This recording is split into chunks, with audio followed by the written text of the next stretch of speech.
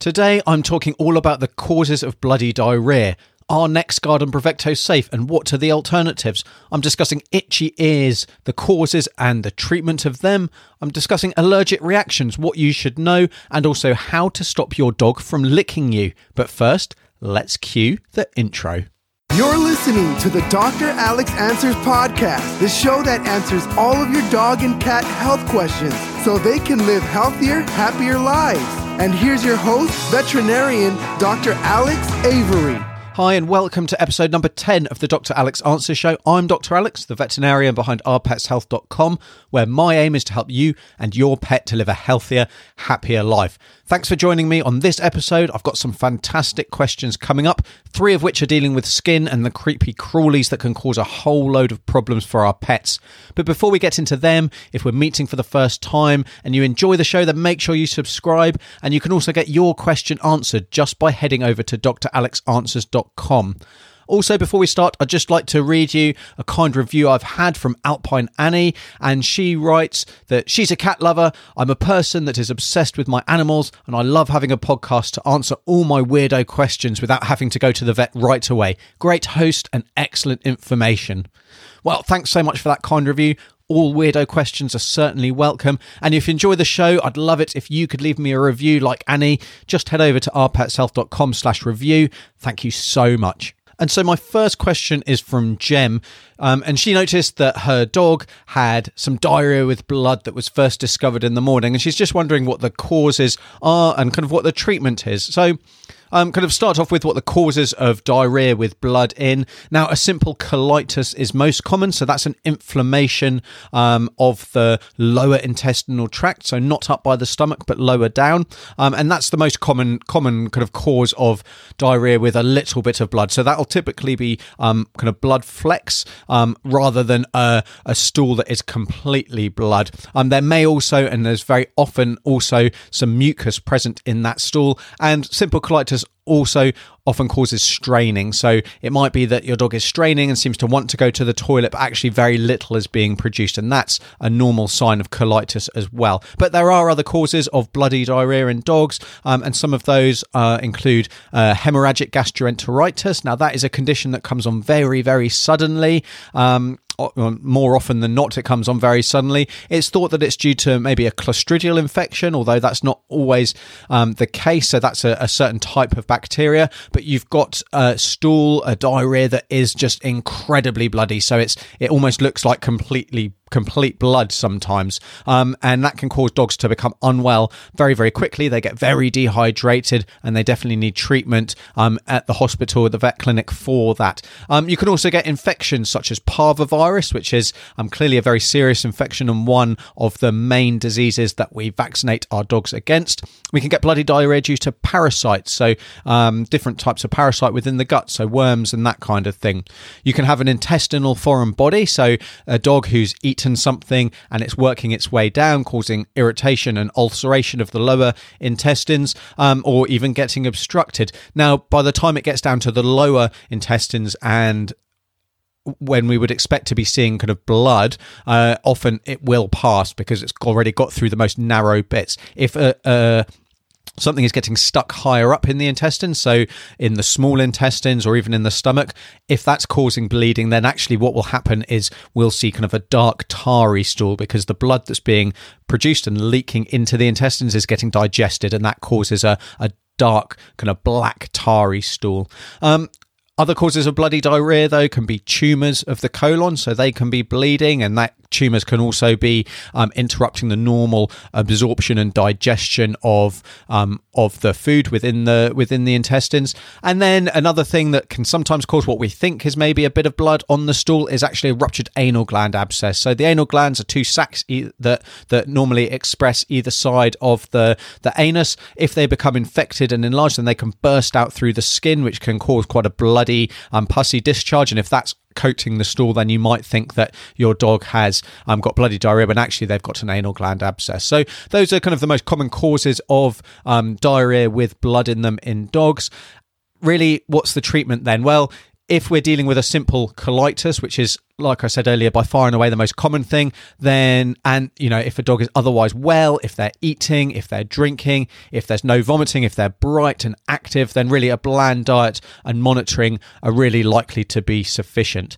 I actually discussed in the last episode of the Dr. Alex Answers show all about the different feeding options for a dog with colitis, so definitely go back to that episode, the last one, and check out that answer there. But if your dog has bloody diarrhea, if they're unwell, if there's lots of blood within the stool, so not if it's just a kind of a little bit of a flecking, a small amount of blood, but if it's completely kind of covered in blood and there's blood throughout the stool, then it's definitely best to get checked out by your vet just to check that there's no other treatment, be that antibiotics, be that intravenous fluids, be that other investigations, x-rays and that kind of thing that needs doing. So I hope that helps if you ever have a dog with bloody diarrhea.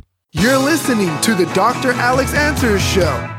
And my next question is from Renee, who asks, given the warning in September of 2018 by the FDA regarding NexGard and other drugs in that class, which indicate potential negative side effects, which product would you recommend for her dog Bella, who also has syringomyelia? So let's start off with the fact that the FDA released a memo about the isoxazoline class of drugs, and that includes products like NexGard, but also Bravecto, Simparica, and Credelio. They fall all under that isoxazoline class of drug. These drugs are used to treat and prevent flea infestations and also to kill ticks. And when they were first released, the recognised side effects really were diarrhea, vomiting, drooling, and inappetence. But over time, it's become apparent that there are very rare instances of muscle tremors, wobbliness, and even seizures in dogs taking these drugs. The incidence, though, is very, very low. So it's important not to over-exaggerate that. But it doesn't always include dogs that had a previous history of seizures. So if a dog who's had seizures before, you might expect them to be more affected. But actually, some dogs have had seizures who haven't had a history of that in their past. So, I think potentially we shouldn't be using these classes of drug in dogs with epilepsy. And probably it's a good idea to be cautious if there is a history of seizures or if there's felt to be a high risk of a dog developing seizures, over and above what that normal risk would be. Now, this FDA alert was really to further publicise the potential risks of these drugs rather than reporting a previously unknown potential side effects. So it's been known that these classes of drugs can cause neurological signs, but really they are still considered safe and they're still considered an effective treatment because the risk of this is very, very low. Any drug that we give, and I've said this kind of time and again, any drug that we give that's actually doing something has the potential to cause side effects. We shouldn't lose focus of the fact of why we're giving these drugs in the first place. That said, there are plenty of other flea prevention and treatment products out there that are very effective. They will all come with their own risk of side effects though as well. Much like these isoxazoline drugs, though, the risk is very, very small. There are also several other tick products, although in my mind, really, the only one that is just about as effective as this class of drug is the Seresto collar. So there are other drugs that are licensed for to kill ticks and to prevent ticks from biting and feeding, but really, in my experience, they're not nearly as effective or as rapid in their ability to kill ticks as either the Seresto collar, so long as that's applied properly and it's renewed when it needs to be renewed, or the isoxazolines. I think they've kind of been revolutionary in our ability to prevent tick bites, to kill ticks much more rapidly and much more effectively and reliably, and so prevent tick-borne disease. Now, the best product to use for any individual dog, it really depends on the local risk of parasites and the diseases that are that they can potentially carry, which are present in some areas but not others, and that's something that I'm actually going to kind of come to in a later question in today's episode. And if you're wondering about ticks in particular, for a rundown of ticks, especially in relation to Lyme's disease, then I'll make sure I add a link in the show notes to one of my previous articles that discusses all about this. But the bottom line is that NexGard, Bravecto, Simparica, they are very effective drugs. They do a very good job of both preventing flea infestations, treating flea infestations, and killing ticks, and they do a much better job than the vast majority of other tick products out there. And although there is a risk of developing tremors and even seizures, this risk is very, very, very low. So it's something like less than 1 in 10,000 dogs will experience this, and it's likely to be much lower. So, while we need to bear all of these things in mind, and if your dog is epileptic, we should definitely be cautious, but we don't want to over-exaggerate the risks when there are potential benefits and when we're using them to treat or to prevent, diseases like Lyme's disease, which are potentially fatal. Okay, so before we move on, I just wanted to let you know that this podcast episode is brought to you by the ourpetshealth.com guide to raw feeding. So this is my free ebook that goes through all of the risks and benefits of raw feeding compared to kibble. If you just head over to dralexanswers.com and sign up for the free download resource center, then you'll get access to this free ebook as well as all of my other guides, calculators and downloads, all designed to help you and your pet to live a healthier, happier life. Right, so the next question is sent in by Maisie, who writes that 6 months ago, their dog started to scratch her right ear constantly, noticed a tarry build-up, it was cleaning the ears with a natural product, but the dog was still scratching, the wax was still building up, and at a vet check, the vet said it wasn't infected, but to keep the ear hairs trimmed and not to pull the hairs out. But still, months later, the dog's still scratching constantly, and sometimes even when the ears are being touched, the dog is yelping. They do have a slight smell, but the ears aren't particularly red to look at. But, what could be going on and what could be done about it? Well, we need to first think about why the dog is scratching and getting a wax build-up. And there can be a number of causes of itching, and that can include parasites to start with. So that could be fleas, but it could also be mites, so ear mites in particular. We could get allergic skin disease. So again, that can be a flea allergic dermatitis, so an allergy to fleas. It can be an allergy to pollens and other things within the environment, which is something that we call atopy. And we can also get a food allergy that causes itchy skin. And then we can also get local ear problems. So that can be just ears that have had chronic long-term infection that's caused a narrowing of the actual ear canals, which makes kind of subsequent infections more likely. Hairy ears can certainly increase the risk of infection. The kind of big flappy ears, so like spaniels have, water in the ears as well. So dog who likes swimming, and also any masses as well. If there's a mass within the ear canal, then that can make infections more and irritations much more likely. So when we're thinking about kind of treating itchy ears or ear disease in general, we need to address the underlying causes. So it shouldn't simply be a case of popping ear medication down there and leaving it at that, doing nothing else, especially if we've got a repeat problem, something that keeps flaring up or is poorly controlled with that initial treatment. So, because as I already said, long-term ear inflammation can cause scarring, which makes future problems more likely. And we also need to address the underlying cause, because at the end of the day, being itchy all the time is absolutely miserable for a dog. I liken it to being in pain all the time, being in constant pain. Being itchy has the same effect on quality of life. It's just miserable. So there's a number of things we can do to try and diagnose the problem. So we can take samples from within the ear. We can do ear smears, looking at whether there's yeast or bacterial infection, whether there is any resistant infection, so we can send off for culture and sensitivity as well, take a swab and send that off to the lab. We might also want to be taking x-rays to look at the middle ear if we suspect that there is a middle ear infection or a mass in the middle ear that's underlying all of these problems. We might want to do a trial treatment, so give an anti-allergy medication, for example, something like Apoquel. We might want to do a diet trial, so change to a skin diet or an exclusion diet to try and rule out a food allergy.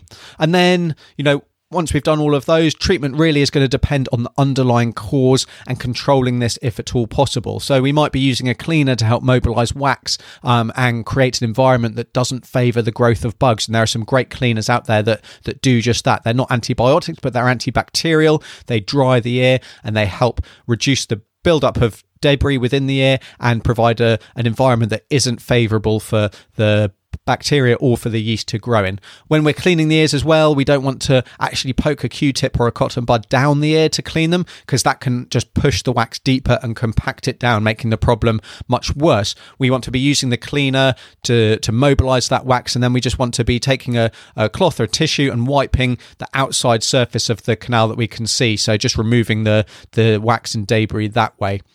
And then something to mention, and I say to the vast majority of my clients who have pets with skin problems, is that skin conditions, and that includes ear disease, they can be incredibly frustrating, and they can take some time to settle and to decide on the best treatment and prevention strategy for each individual. So it's often a case of working through a little bit of a process, seeing what works, seeing what the pet doesn't seem to respond to, and coming up with a tailored individual treatment plan. So it's not a one-size-fits-all strategy that will be appropriate for every individual dog. But yeah, we need to be thinking about tackling any infection that's present, addressing any underlying causes, and then managing the condition ongoing.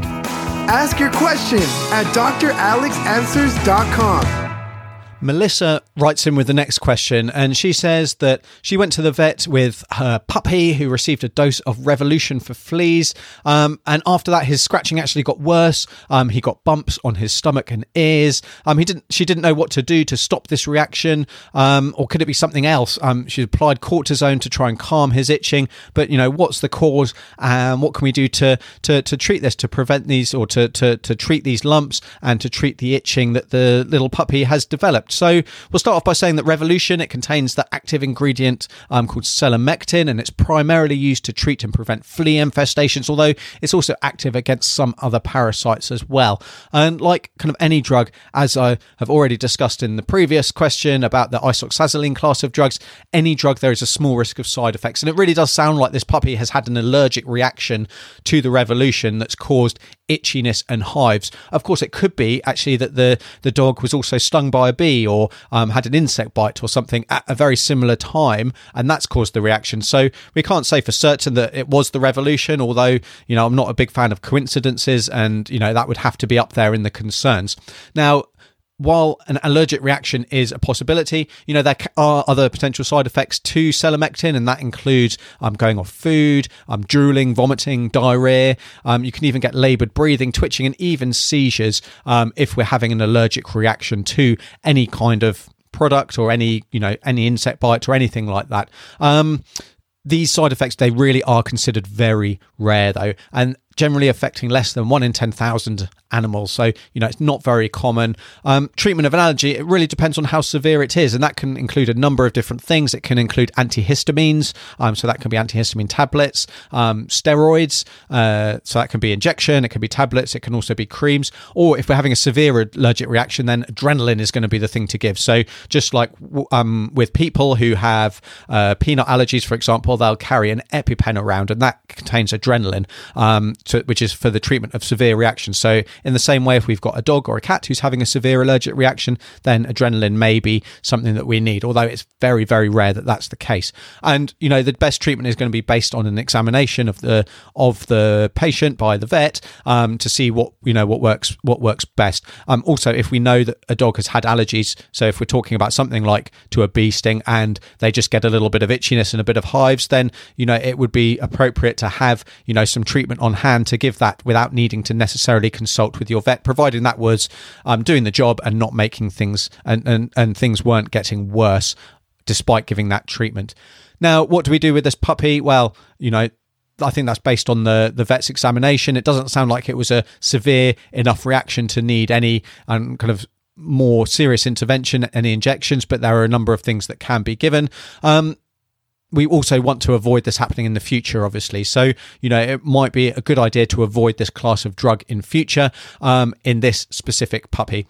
Talk to your vet about which products are appropriate, which other products are appropriate. And that's really going to depend on where you are in the world, depend on which parasites are present in your local area, and what the disease risk is for diseases that are carried by parasites. So different parasites can be fleas, it can be ticks, it can be sandflies, and diseases can be things like heartworm, leishmania, Lyme's disease. So there's a number of different things to consider, and depending on all of those risks depends really on what the best class and the best product to use in your specific individual dog, in your specific individual area.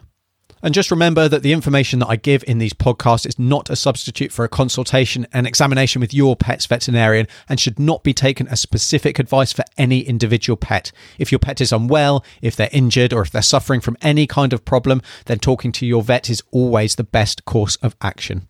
And then I'm finishing up today with a question from Kate, who asks, how can I train my dog not to lick people's feet? So, dogs who are licking people, if your dog is licking you, it's really not an uncommon situation and it's not an uncommon problem. And there's a number of different reasons that we might want to stop that. It might be annoying. It's also potentially unhygienic, depending on where they're licking you. But with any behavior, there are things that we can do to take steps to stop this. So we can definitely stop your dog from licking you. And I'll start off by saying that consistency is key. So whenever we're doing any form of kind of training, any behavioral management, then it's important that not only are you consistent with your dog, but that everyone in the house is consistent and everyone that your dog comes across is consistent. So if your dog is licking you and you manage to take some steps to prevent that, but your partner or your children are letting your dog lick them quite happily, then really you're giving your dog mixed messages and setting it up for failure. Really, your dog's just going to be confused and it's not going to do what you want, which is going to be frustrating for you. So consistency is key. Everyone needs to do the same thing. And the first step to take, or the first thing to try, would be just to ignore your dog. So this way, if you completely ignore your dog, if your dog's licking your feet in this case, but if they're licking your hand, if they're licking your face, if you just completely ignore them, kind of cross your arms, don't look at them, don't talk to them, then the dog will learn that the behavior doesn't result in attention.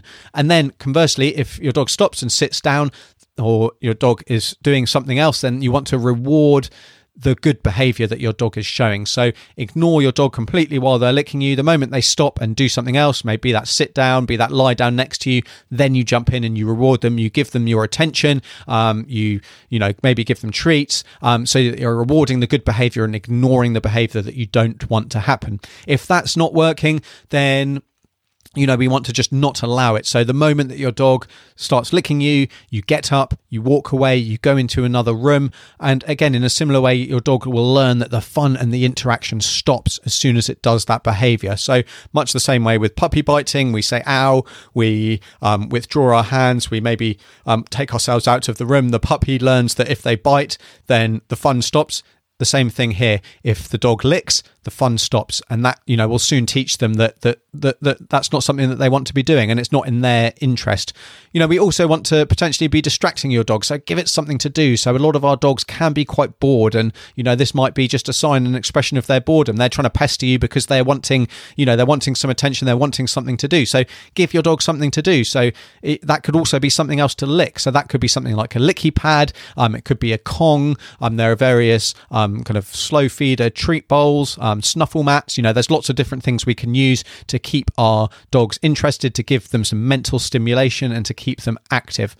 Also, we want to make sure that we're exercising, that we're giving other forms of stimulation. We're taking them out for runs. We're throwing a ball for them, that kind of thing, just so that they have an outlet for their energy. So they've not just got lots of pent up frustrated energy, and that's causing them to pester you as well. And then, if despite ignoring them, despite getting up and leaving the room, despite giving your dog other things to do, and you're still really struggling, then something else to think about would be using something like a bitter apple spray, in this case on your feet. So that's something that you just would pop on there. It's something that tastes disgusting, so your dog will lick it and they won't like it. It's not harmful or anything, but it's just something that they won't, that they don't find appealing. Be warned though, if all you're doing is using something like this, then the licking is just going to move elsewhere, so they'll start licking somewhere else, or another problem behavior is going to develop. So if we're using something like a bitter apple spray, we need to be taking other behavioral modification steps that I've already discussed to stop that problem behavior. If you're still struggling, then you want to be getting in touch with a dog trainer, with a behaviorist, to try and set up some specific interventions and specific strategies for your dog, that would need to be kind of very much individualized to make a treatment plan. But by and large, those few strategies should do the job for most dogs and stop them licking you. Okay, so that's it for this episode of the podcast. If you've enjoyed it, make sure you're subscribed so you don't miss out on future episodes. And remember to head over to dralexanswers.com, where you'll find all the links and downloads mentioned in today, as well as find a form that you can fill in to ask your own question to be featured on a show very soon. But until next time, I'm Dr. Alex. Take care. You've been listening to the Dr. Alex Answers podcast. Be sure to rate, review, subscribe, and we'll see you on the next episode of the show where you ask the questions and Dr. Alex answers.